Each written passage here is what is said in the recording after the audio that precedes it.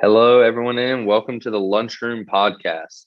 In today's episode 6, we're going to start off with the championship breakdown. First, I would like to give a shout out to my main man, Will Hall. He did predict the game correctly, said Georgia would win by 10 plus, and all of us picked Bama. So, hats off, Will. Round of applause to you. So let's dive in a little of the game and break it down a little.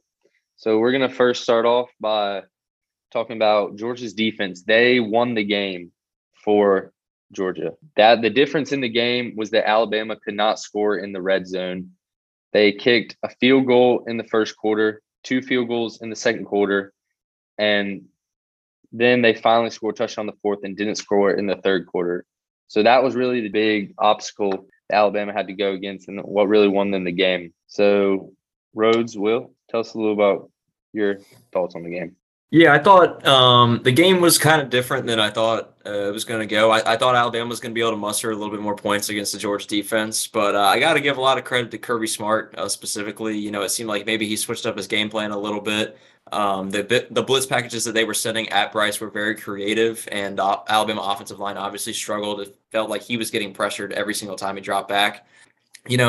Shout out to Stetson Bennett too. I know he got a lot of hate, specifically, on this podcast. We were a little skeptical of him, but he did a great job. He did enough for them to win. He did enough, and the defense obviously carry. Also, a shout out to Channing Tindall, Spring Valley Viking graduate of 2018. Great game, had a sack in the game. It was a really cool moment to see for him. But yeah, as much as I hate to say it, congratulations to Georgia. We'll see where they go from here. Yeah, I want to definitely give Georgia a lot of props. I mean, they had, I think, we'd all agree they were the most dominant team in college football this year. I think they had the best team. I think you look at this, as a Nick Saban Alabama team, I just don't think this is one of the better Alabama teams we've seen in a while, even though they made it to the championship and, we're only a 15 points away from winning the national title. I just don't think this was, the Nick Saban team of normal. There a lot of youth on this Alabama team, and also, another big thing to note is, Alabama was out 2 of their best weapons in this game. I mean, look, I'm going to give Georgia all the credit in the world. They won this game, but Bryce Young's without his 2 best targets, John Mechie and Jamison Williams, and I definitely think that played a role in the game. Even when Jamison Williams went out, I think you saw Georgia's defense turn it up a notch and say, hey. They've got nobody to throw the ball to. Just a bunch of young freshmen that, probably weren't ready for the moment. But definitely credit to Georgia and Coach Kirby Smart. They got it done. A lot of people, were doubting them. So it'll be interesting to see if Kirby can continue to build an offense around what's been a very good defense that he's had since he's been at Georgia. Yeah, I would like to shout out Stetson Bennett. He did what he needed to do after everyone doubted him all year and called for JT. He didn't try to force anything, didn't try to do too much. He played his role as a game manager and understood his role on the team and won them a national championship as a former walk-on. So nothing but respect for him.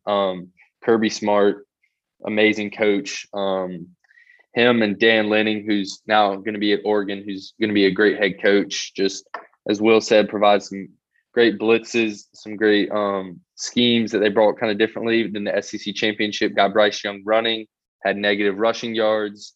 Bryce Young actually threw the ball 57 times, 369 yards, and 1 touchdown with 2 picks. So the 2 picks definitely hurt them in the long run. And I will say their 2 wide receivers being out was a huge difference. Obviously, it's no excuse. It's football, next man up, but it would have been definitely a different game as there was that one big drop that I believe Jamison Williams, if he was playing, he would have scored on. So unfortunate. But hey, it's football, next man up. So let me ask you all this. Do y'all think I heard a lot of people kind of talking bad about Bryce Young after the game about saying he's not the best Heisman winner a couple of years, blah, blah, blah. But after I read that stat line, I'll read it again. 369 yards, 1 touchdown, 2 interceptions, a QBR of 82.3. What do y'all think? Well, look, I'll start. First off, I think, that's an overreaction. I think again, I've said it all, this season. That defense is probably a top 5 defense of college football, in all of college football history. I don't think you can just take that one game And second, like we said, he was down his two best receivers, Bryce Young was. And, I still think he performed very well. Obviously the 2 picks, but I think a lot of that was him, trying to force the ball downfield to some receivers that he didn't have good chemistry with. So I think, in the big games when he's had his talent around him, obviously he played a lot better. But, I think this was just one bad game for him. And I think he'll continue to get better and, prove that, he was deserving of the Heisman this year. Yeah, so I actually agree with Will here. I think he played fine. I don't think he really had a bad game at all. Obviously he put a lot of throws on the money, was able, to make some very impressive throws, and a lot of them got dropped during that game. So I think, next year, Bryce is only going to get better from here. And honestly, he's probably going to be the Heisman favorite heading into next year. And I really wouldn't be surprised if he ended up going back to back. And I think, a loss like this only really makes you better as a quarterback. And I think he did take a lot of responsibility. And for a young kid, that was really impressive. After listening to his press conference and kind of hearing what he said to the media, it was really impressive by him. So, I don't think he played too bad. I think it's a little bit of an overreaction that he's, might be the worst Heisman winner in the last 5 or 10 years. So that's all what I got to say about it. Well, one thing I'd like to add is, obviously in this game, Alabama, the game was lost in the trenches. I mean, it's hard to open up throws down the field when you're running. They ran 28 times for 30 yards. That's about a yard a carry. I mean, that's just not going to get it done against a defense like Georgia. I mean, if they're stopping the run that easily with 4 or 5 guys in the box, I mean, it's going to be tough for Bryce Young to make throws. And you know what? When you're throwing the ball 57 times like he did, I think you're bound to throw a pick or two. So, it happens. I think it was just one bad game against a really good defense in Georgia. Yeah, just to sum that up, I think all the hate is unwarranted. Big stage against a great, like Rhodes said, top 5 all-time defense. So definitely unwarranted. He'll be back next year, and I believe he'll have a great year. Well, so one thing I'll ask y'all before we wrap up is, do you think Alabama at full strength would have given Georgia – I mean, I think it's pretty obvious. I won't ask if they would have given Georgia a better game. But if you put Mechie and Williams back on the field, are y'all taking Georgia or Alabama? I mean, y'all took Alabama to begin with, so I'm assuming you would still take Alabama. But, just how much of an impact do you think that made on the game? Yeah, I honestly think it made a huge impact. We saw what Alabama was able to do to them at full strength. Obviously, I think Georgia would have played better defensively. It's always easier to play a team a second time on defense. But, I actually still think Georgia probably would have won the game. But I also think people are looking at this game very differently because Keely Ringo ends up taking that pick to the house. Like, say he just goes down like all the coaches were telling him to, they win by a touchdown, basically. They would have won by 8 points. And I think maybe people kind of look at that game a little bit differently with the score if he had just gone down. Obviously he didn't, but I think it would have been a much more competitive game. I would not have been surprised if that would have lifted Alabama over Georgia, but I probably still would have taken Georgia with how well their defensive line played all game. Gotcha. No, I definitely think that's a great point that you bring up. I mean, he just, slides on that pick return. Georgia only ends up winning by 8. So that's a very good point you brought up there. So it really was the score doesn't indicate how close that game was. And so now we'll move into the NFL. And I think the biggest, point of emphasis from this past weekend was, everybody was talking about, and we even talked about it on this podcast. I know Alan brought it up last episode. There's the potential where Las Vegas is playing the LA Chargers. And if they tie, they both made the playoffs. Well, the Colts lost against the Jaguars on the road. And this scenario was set up perfectly as Justin Herbert led the Chargers down in a 1-minute drive down the field to tie the game versus the Raiders. And the Chargers like to not to go for 2. They take it to overtime in a tie game. So the stage is set. Everyone's thinking, oh, it's got to happen. And they send this game to overtime, and we're about 40 seconds left. It's tied. Both teams end up kicking field goals. It looks like the Raiders are going to run the clock out, and the Chargers coach calls timeout while the Raiders have the ball at the 40. So he calls the timeout with 40 seconds left, setting up the Raiders to kick a field goal. Didn't understand the call. I think the Raiders are going to run the clock out and take the tie. They end up not taking the tie, running a play, getting about 8 yards, and then being able to kick a field goal for Daniel Carlson. But just what an interesting and electric game, too. I mean, the Chargers went for 4th down at least maybe 5 or 6 times, Rose, wouldn't you say? I mean, it was a great game. Shame a team had to lose, but definitely one of the big stories from Week 18 was the ending of that game. And I know Rose wants to add to it.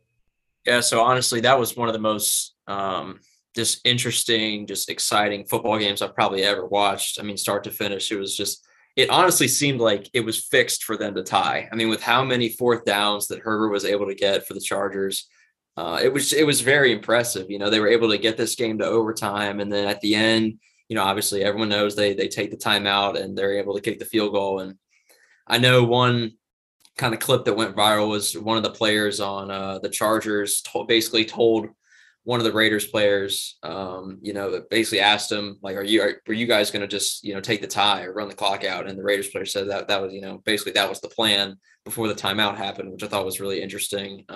You never really know. We won't know for sure. You know, obviously Vegas, they're always going to say that they tried to win that game. You know, everything was in line for them to win, but it's hard to believe it with the way that they kind of played that last possession when they crossed midfield.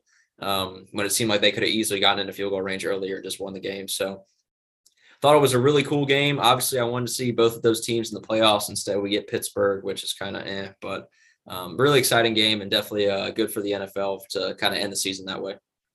And so, you know, I mentioned this earlier, but, you know, the stipulation that had to happen, you know, to set this game up for the tie scenario was the Colts had to lose to I believe, like the 2-15 Jaguars at the time.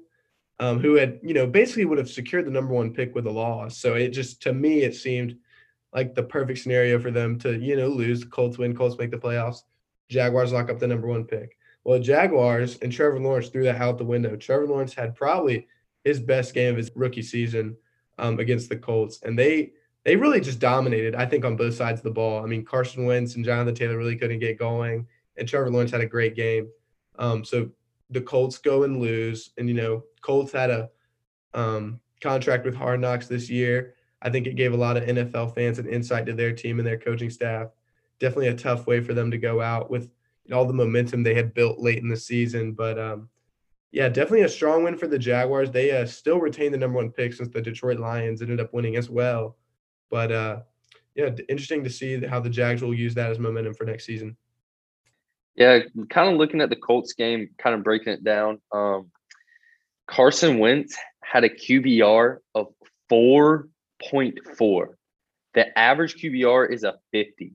Their O-line got destroyed by the Jags. That was probably one of the worst Colts loss in history.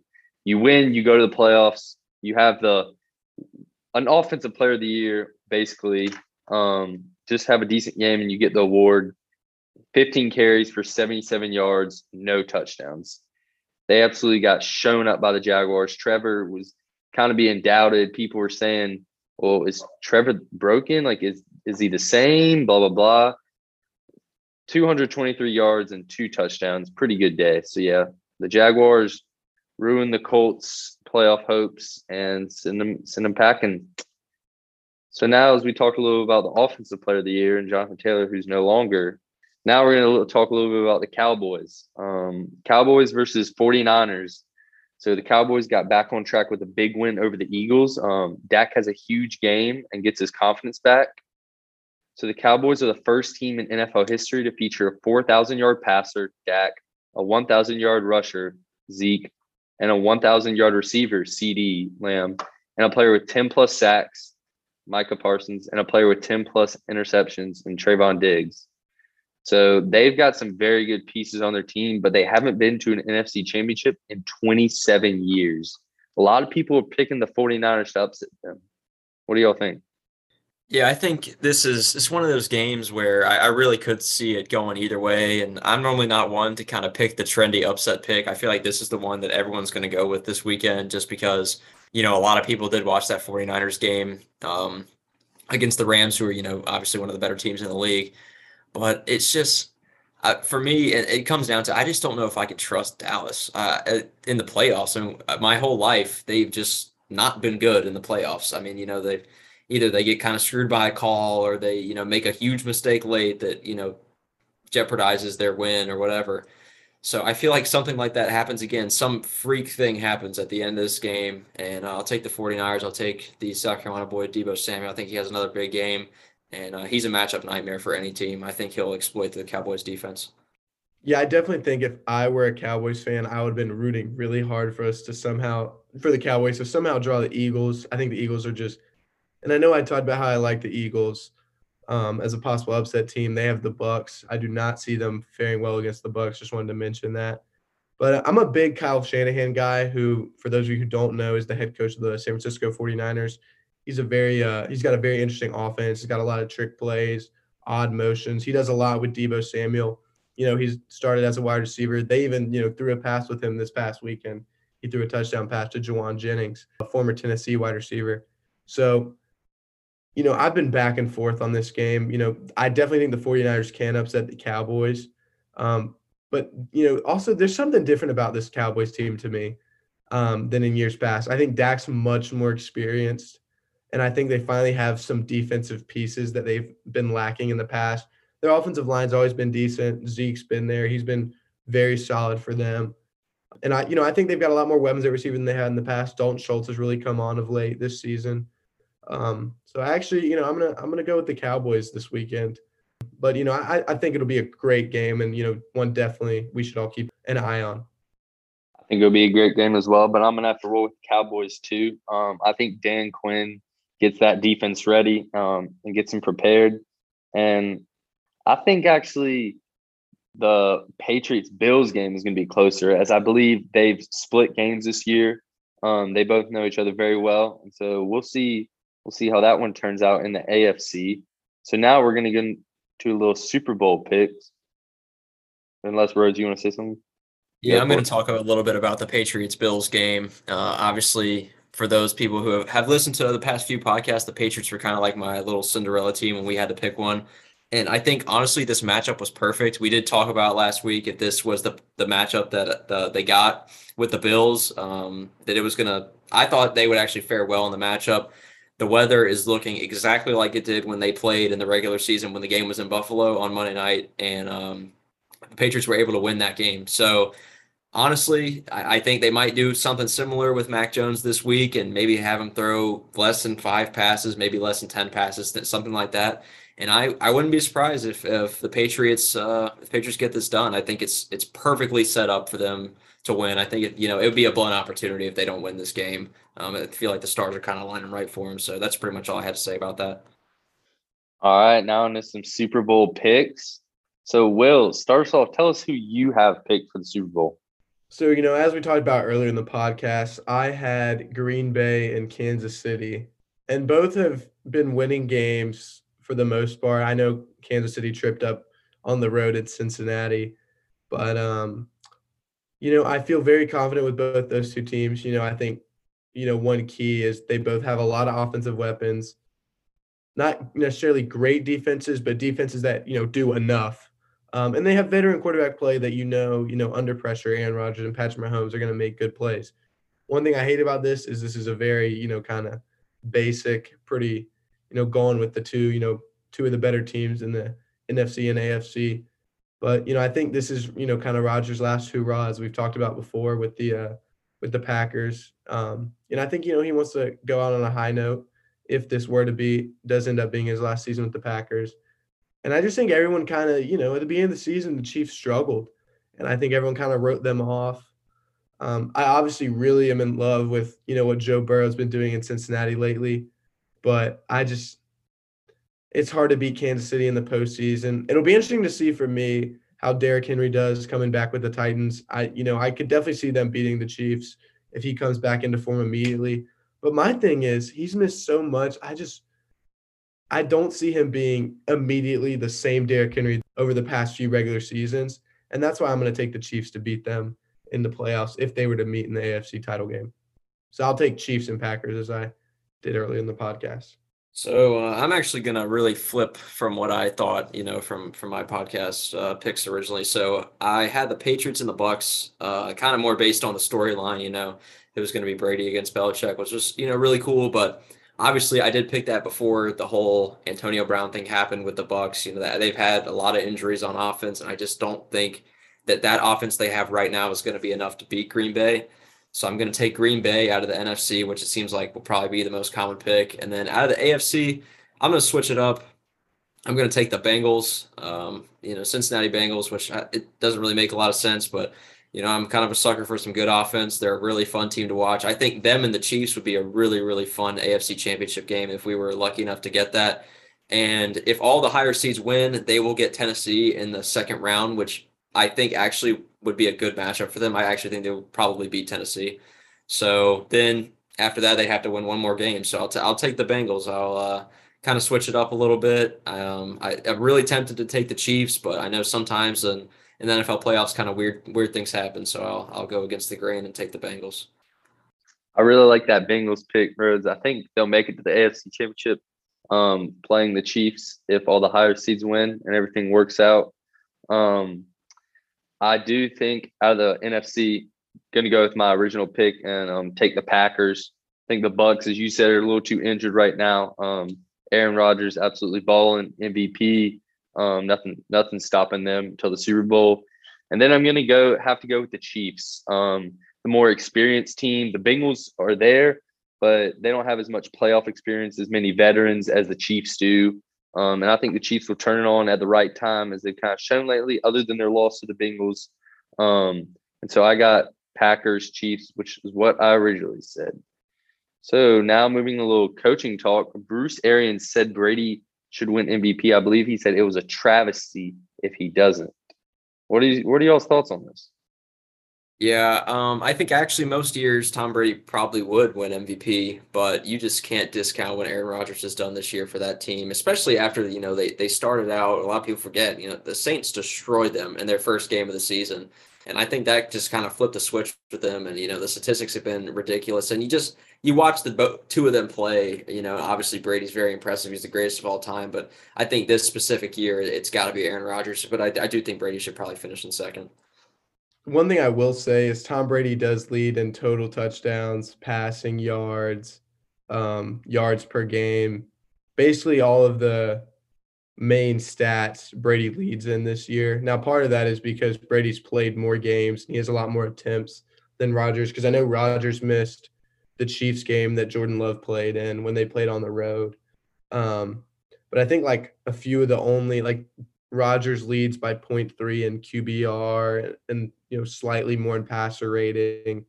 But basically any of your main stats, touchdowns, passing yards, yards per game, completions, completion percentage, Rodgers he trails Brady in all of those. So it definitely is a weird scenario, but I just think with the way Rodgers has led this team and elevated his team, I think Rodgers' play has elevated the Packers. I don't necessarily think Brady has done that on the Bucs this year. I mean, obviously Brady's an immense talent, but I just think what Rodgers has done can't be ignored this year, and he should win back-to-back. But if it is a statistical award, I would say it's Brady's. So it kind of just depends on how you want to distribute this award. If it's purely off statistics, it should definitely be Brady. So there's definitely an argument for Tom Brady and Bruce Arians. All right, now talking a little more coaching, but now coaches, they got fired recently. The Dolphins messed up big time with Brian Flores, I believe. He was doing great things with the Dolphins in Miami. He's building a young culture. A lot of people were very shocked by this fire. Some of the players were taken aback. I believe he finished with a winning record, if not close to it. But give me y'all's thoughts on this fire. Yeah, I thought it was really interesting. It seemed like he was kind of turning the Dolphins around. I know, in our lifetime, the Dolphins have honestly been really bad for a majority of it. So I just don't know how there's any kind of precedent saying like, this guy can't do it. It's not like, he's the Patriots coach or something, and they've had sustained success. They know what it looks like. The Dolphins really don't know what success, at least recently, looks like. And I think he was slowly starting to get there. It was going to take a while. Obviously, I don't think Tua has been what they thought he would be quite yet. So he's kind of had to deal with that. They play in a pretty tough division. They got the Patriots and the Bills every single year, twice a year. So it didn't make a lot of sense to me. I think he'll, wherever he ends up next, I'm sure he'll get a head coaching job somewhere else. I think he'll do fine there, regardless of what the team is. And I think he'll, as Alan said, the culture was just, it just seemed like they all kind of bought into what he was saying. And I don't think it probably went over well with the players that they fired him.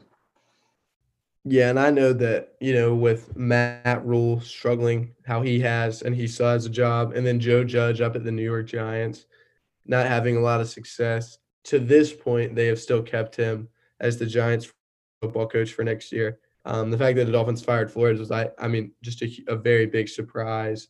I mean, I believe, had a winning record. It might not have been by much. I think he might have been up one game, like 19-18 or something like that in his years there. But I think Rhodes hit it on the head. I mean, the Dolphins haven't had a lot of success recently.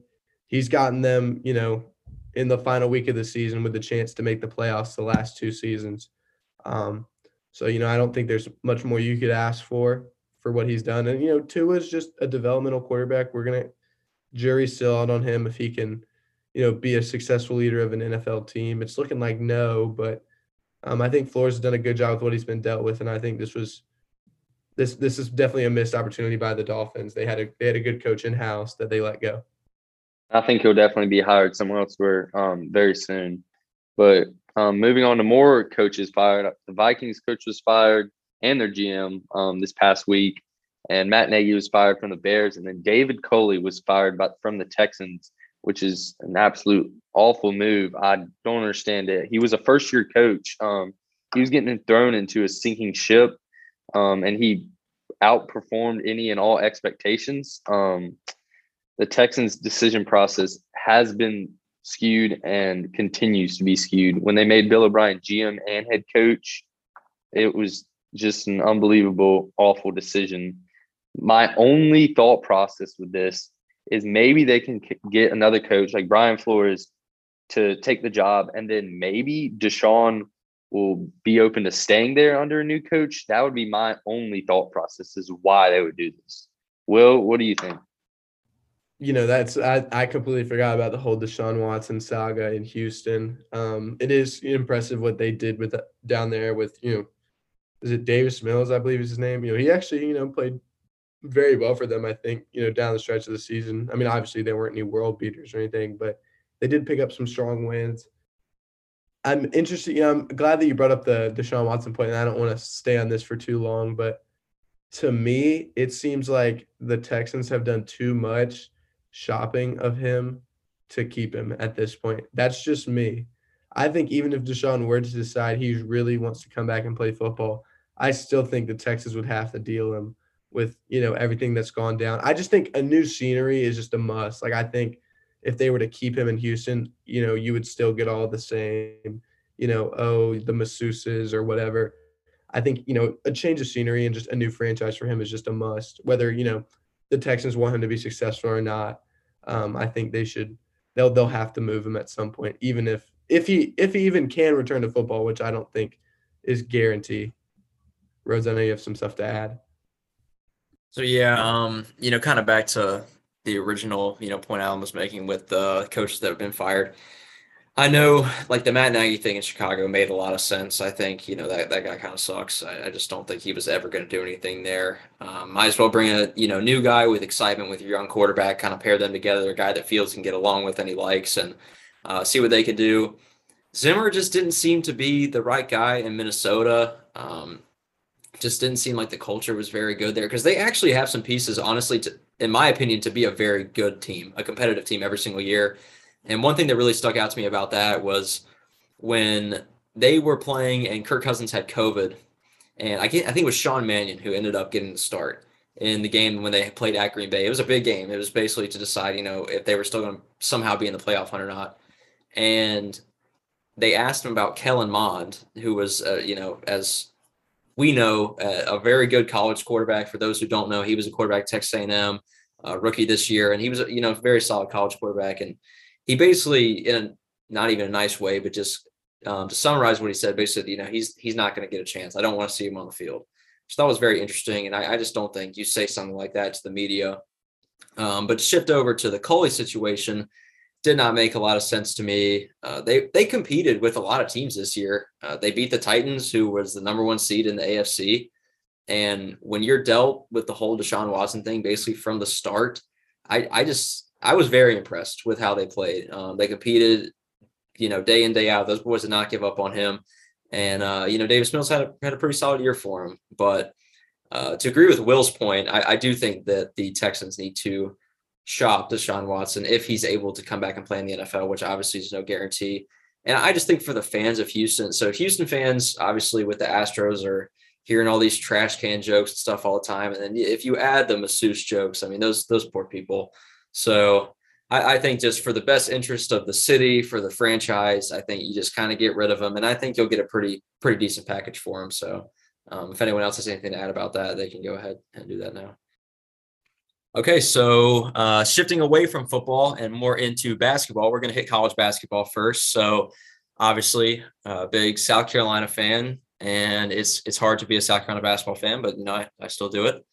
But dropped a midweek game to Tennessee the other night, Tuesday night, lost by 22 points after a huge win over Vanderbilt over the weekend. For those who don't really follow South Carolina basketball a lot, Vanderbilt is a place that South Carolina struggles pretty much every time we play there. It generally goes bad, and we were able to get a big win against them. This Saturday, we got Florida at home. It is an absolutely huge opportunity, and it's one, in my opinion, I mean, I hate throwing around the must-win kind of game, but I think this is as close as you get to it.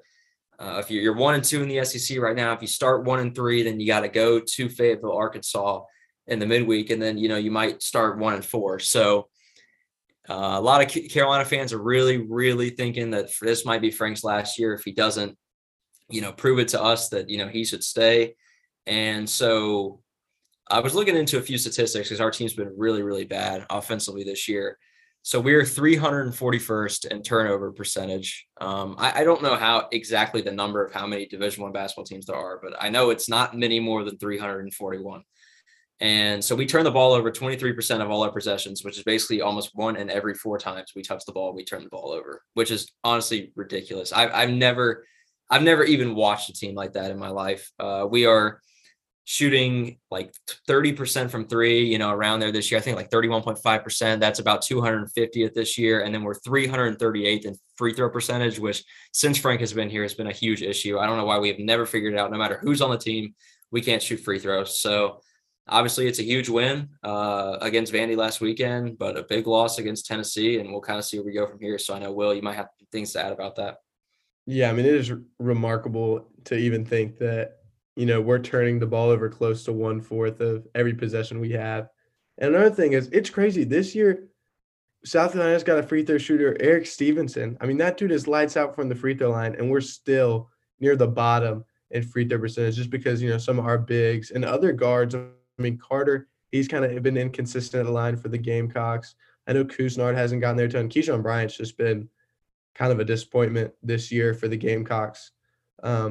In his senior season. So, yeah, just not a lot of things looking up for the Gamecocks right now. There is some young talent, but definitely a huge game and a big opportunity Saturday against the Florida Gators. Alan, why don't you move us into some Clemson basketball? All right, now talking about the best basketball team in South Carolina.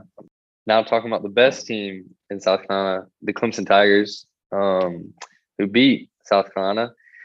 We play Boston College this weekend on the 15th. Boston College has lost their last 5 games, and one of those losses was to Albany, the Albany Great Danes. Just an embarrassing loss. So Clemson should be a pretty easy game for them. They're 10-6. As I've said before, kind of leading the charge is PJ Hall, the sophomore. And so, yeah, just see this team shaping together. We kind of look like a bubble team for the tournament right now. We can shoot the 3 ball very well. So just kind of getting our feet under us in conference play. Got a big win at NC State 2 weekends ago, and then got blown out at Notre Dame a few nights ago. So up and down losses. Road games are tough, but we will see with this team where we go. All right, now going into the NBA. Rose, tell us a little bit about Clay's return. Yeah, so us as basketball fans, it was really cool to see Klay Thompson back on the floor again. Against the Cleveland Cavaliers, you could tell how kind of emotional it was for Steph. Before the game, they were all just really amped up to play. You could kind of tell with the way Klay came out, he was just really, really amped up to get some shots up. But soon enough, we saw classic Klay. We even saw him get catch a body, got a poster. That was pretty cool to see. But we saw him creating his own shot, hitting those mid-range jumpers like we know he can. And I'm really, really looking forward to watching the Warriors this year with him. They already were the best team in the league record-wise. We'll see if, they get even better with him. So obviously, they're one of the best teams in the league, but I know that Alan wanted to talk about two teams that were kind of, not expected to be two of the better teams in the league that have surprised a lot of people. So if Alan, you want to take that away. So first, I wanted to talk about the Cleveland Cavaliers. I did not realize how good they were until I watched in Clay's return game when they played the Cavs. I didn't realize they had gotten better so quickly. I thought it'd take them a little bit. Colin Sexton wasn't even playing in that game, but behind Darius Garland, Jared Allen, Evan Mobley, they've had some very good play. I believe they are sixth in. Yeah, they're sixth in the East right now. They're sixth in the East right now, and so they've just shot up and surprised a bunch of people. Ever since LeBron left, they haven't been relevant, but now they are again. So that is very cool to see. And on the other side of it, the Grizzlies in the West. They are the third seed in the West. And who saw this coming? Ja Morant has really built this team up, has led this team. He's having an all-star worthy year and finally getting the respect he deserves after everyone's kind of been sleeping on him these past 2 years. So those are the two kind of sleeper up-and-coming teams. It's cool to see them. Rose, tell us a little bit about the Celtics versus the Knicks game. Yeah, so this was a big game in the NBA last week. A lot of people saw RJ, obviously, banks in the three at the buzzer. Really, really good basketball game to watch for the Knicks to win. But these are two teams, kind of shifting away from what Alan was saying, two teams that are kind of the opposite, that were expected to be better than they have been this year, are the Celtics and the Knicks. Obviously, the Celtics have dealt with a lot of COVID issues this year and a new coach. The Knicks, the Knicks were the fourth seed in the East last year, and they're a tough basketball team to watch at times, especially defensively. So I am very interested to see how these two teams, they obviously both have all-stars on their teams. They have pretty solid rosters. There's no excuse for them to be this bad. So I'm very interested to see what happens as we approach, the all-star break into the second half of the year. One thing I was really, really wondering was, are these teams going to make moves? We already saw the Knicks make a move, acquiring Cam Reddish today. So we'll see where these teams go from here. But if you guys have anything to add to that, you can go ahead and do that. So one thing I will say about that Celtics game is it was a great game for the NBA. I think you saw Jason Tatum play really well down the stretch, prove, that he's a superstar. But, I think you just saw the Knicks, really grind it out. And just honestly, let's be real, just throw up a prayer at the end there to beat the Celtics. It was a lucky shot. But don't get me wrong, basketball sometimes is a game of luck. Sometimes the ball's going to bounce your way, sometimes it doesn't. But it's going to be interesting to see what the Celtics do down the stretch. They're 21-21 right now. They're 500. They're sitting at the 10th seed in the conference. They've Jason Tatum and Jaylen Brown really got to find it out quick before someone gets dealt. And I'm thinking more likely it will be Jaylen Brown. I think the Celtics are in trouble right now. I think Jason Tatum has never been clutch. He is an all-star caliber player. He's certainly a great player. That's not a good take. Not a good take, but continue. Name one clutch time he has had. Jason Tatum is good. Clutch doesn't just mean you're hitting a shot with 0 seconds on the clock. Clutch is, we need a bucket down 2 with 2 minutes to go. And Jason Tatum has done that time and time again. He kept them in the Knicks game. The Knicks, they were down 2. He hit the game-tying shot. Do you not remember that? In a regular season game, he hit a game-time shot early before the All-Star break. Whoop-de-doo. That man's clutch now. He played very well against the Nets in the postseason. They were just outmatched last year. I think the Celtics, either way, they are in trouble. That duo is not going to win a championship together unless they get more pieces around them. They need help. They've been together for a while. I don't know how many more years you can give them, 1 or 2. One thing I wanted to say, and this shifts a little bit away from the Jason Tatum conversation, but last night the Nets and Bulls faced off. And I don't know if y'all know, but y'all know because you're tracking, but our listeners, the Chicago Bulls with DeMar DeRozan, Lonzo Ball, and other players, they are the number 1 team in the Eastern Conference right now. And they played the Nets last night.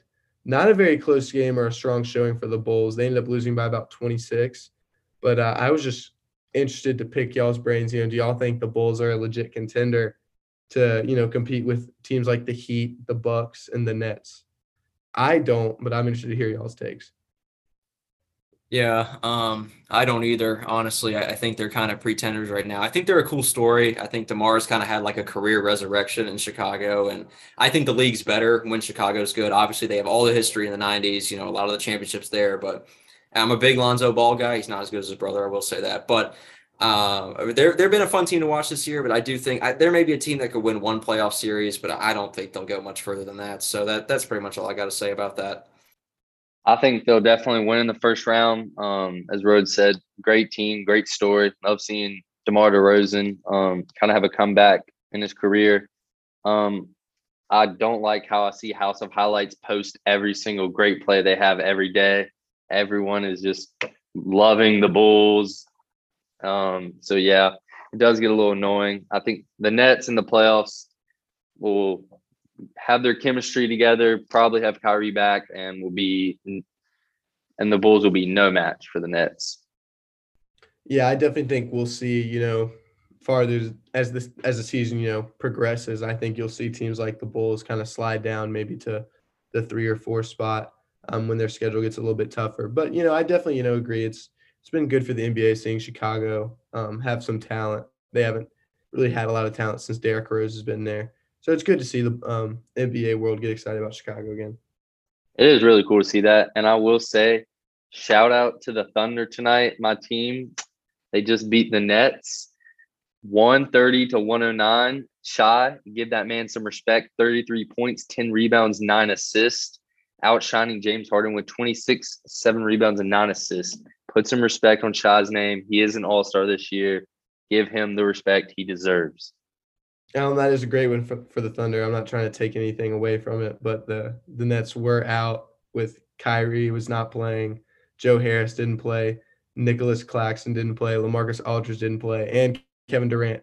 Now, don't get me wrong. The Nets with just James Harden alone, I think, are a better team than the Thunder, and I think they should have won that game. But definitely an impressive win. SGA is not getting enough love, and part of that is just because he's in OKC. It is a shame that they haven't been able to produce while he's been there, but definitely a strong win for the Thunder, and maybe they'll find something to build off of, even though they're 14-27 to start the season. Yeah, Thunder definitely rebuilding. Hopefully they can make some good picks. Josh Giddey, youngest player ever to get a triple-double in the NBA. Hopefully he can start blossoming some more. It is tough to hear all those players out for the Nets, but a win is a win, as they say. Rhodes?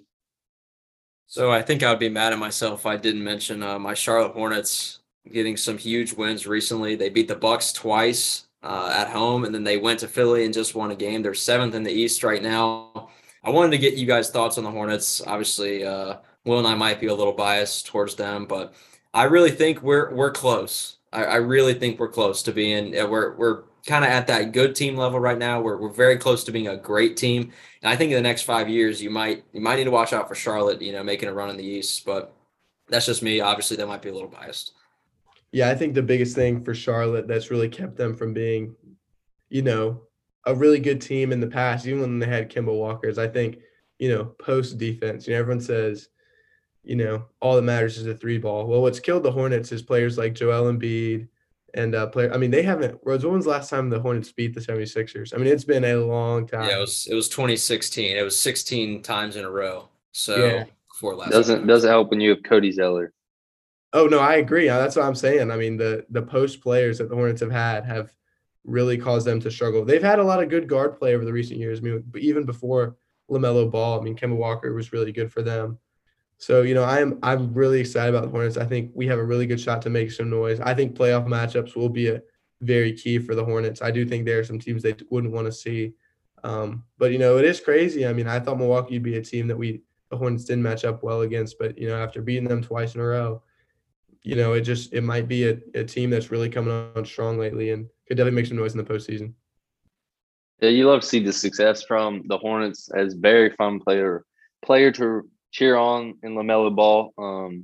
Hard to cheer against him. A lot of shakeup in the NBA this year. Lakers 7th in the West. Westbrook can't even hit the rim. He's hitting all different parts of the backboard that I didn't even know you could hit as an NBA player. That is your job.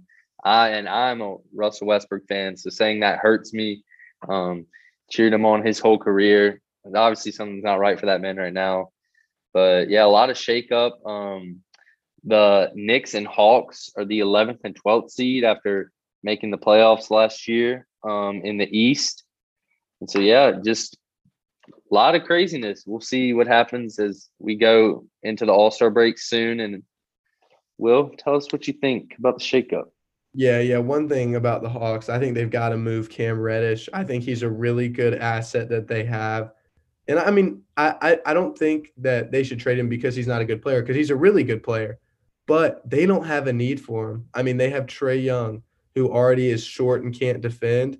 And I think you put Cam Reddish out there, another guy who's not necessarily known for his defense, an offensive-centered player. He just doesn't match up on the floor. If Trae Young's your guy in Atlanta, which he obviously is, I don't think Cam Reddish is a piece you want to pair with him. So I think that's a good piece that they could use to bring in some more veteran talent to maybe help them down the stretch. You know they traded Cam Reddish today, right? Are you serious? Did they really? I did not know that. They traded Cam Reddish's road set earlier on the podcast to the Knicks. They traded the Knicks. Wow. For Kevin Knox and first or second rounder? Yeah, something like that. So I thought it was a good move, but yeah. I don't know about the Hawks, honestly. I might ruffle some feathers with this one, but I don't think Trae Young's the number one on a championship team. I think he's a good number two, but I don't think he can ever be a one on championship team because he literally plays no defense, and it is embarrassing to watch him play defense. I mean, it's like one of us going out there and trying to guard an NBA player, honestly. So kind of you do bring up a good point about Cam Reddish. I believe if you look at the stats, Cam Reddish's defensive impact grades the worst of any wing stopper over the last 8 seasons. So you do bring up a good point there, Will, and I do agree that's a good trade for the Hawks. We'll see what they get out of it. Hopefully they can give Trae another piece. But, yeah, welcome to the Will News Network 3 days late. Yeah, so I'll kind of close with this. I think, honestly, it was good for both sides. I think the Knicks, you watch them play, they need another guy who could just put the ball in the basket sometimes. And, maybe Cam's played with RJ before. Obviously, they played at Duke together. So, keep putting these two guys back together. I obviously will have chemistry. Hopefully it works out for them. But, we'll see. I'm hoping, these teams continue to struggle and that the Hornets keep climbing up the ladder. But we'll see. Will the Knicks get Zion? Everyone's talking about it. I mean, not really, but, will they pair those three up again like they were at Duke? They didn't even win a championship at Duke. But will Zion lose some weight and get healthy? I think it would be quite a story. And honestly, I'm not going to lie. It would make me excited to watch the Knicks if they had all three of them. But I just don't think the Knicks have anything that – I mean, first off, how are you going to play Zion Williamson and Julius Randle on the floor at the same time? I mean, Julius Randle at center. It just seems like a very interesting pair to me. I think those are two paint-dominant players. Draymond, when they played small ball with the Warriors, he played center. If he can do it, I believe Julius Randle. Oh, I agree, but the Knicks don't have the shooting that can space the floor like the Knicks do. The Knicks can't space the floor like that. I mean, teams are going to just pack the paint if they have both of them on the floor. But RJ Barrett proved you wrong and made you lose some money. He did prove me wrong and made me lose some money while I was in Vegas. I did unfortunately bet on the Celtics in that game, so I was a big cheer for that. I was not one that was cheering very loud, but RJ Barrett hit that shot. But no, I definitely think it would be a very cool story for the Knicks to acquire him. But I don't think the Knicks would be able to get him through trade, just because I think the Pelicans, they've already put so much into him. I think their asking price would be very high. And Zion's just good for TV. So, even if he's not doing much on the Pelicans, at least when he goes out there and plays, he's good for TV. I know Rose wants to add to it. Yeah, I know a lot of people have been looking at this and kind of seeing, how could they make it happen? It would be cool to see, but a lot of it really just depends on what Zion's, quote unquote trade value in the NBA is right now. Who knows? I mean, he's a guy that we know how good he can be when he can stay healthy. But obviously, if they're asking prices a lot, the really only two young guys I could see them kind of able to, get rid of in a trade would probably be Emmanuel Quickley and maybe Obi Toppin. And other than that, I don't really know if there was a younger – they're a very old team, actually. They have a lot of veterans who play on that team. So I think they would have to throw in a lot of picks, and I think Obi and Quickly would have to show in the next few weeks that they were worthy, of that kind of trade.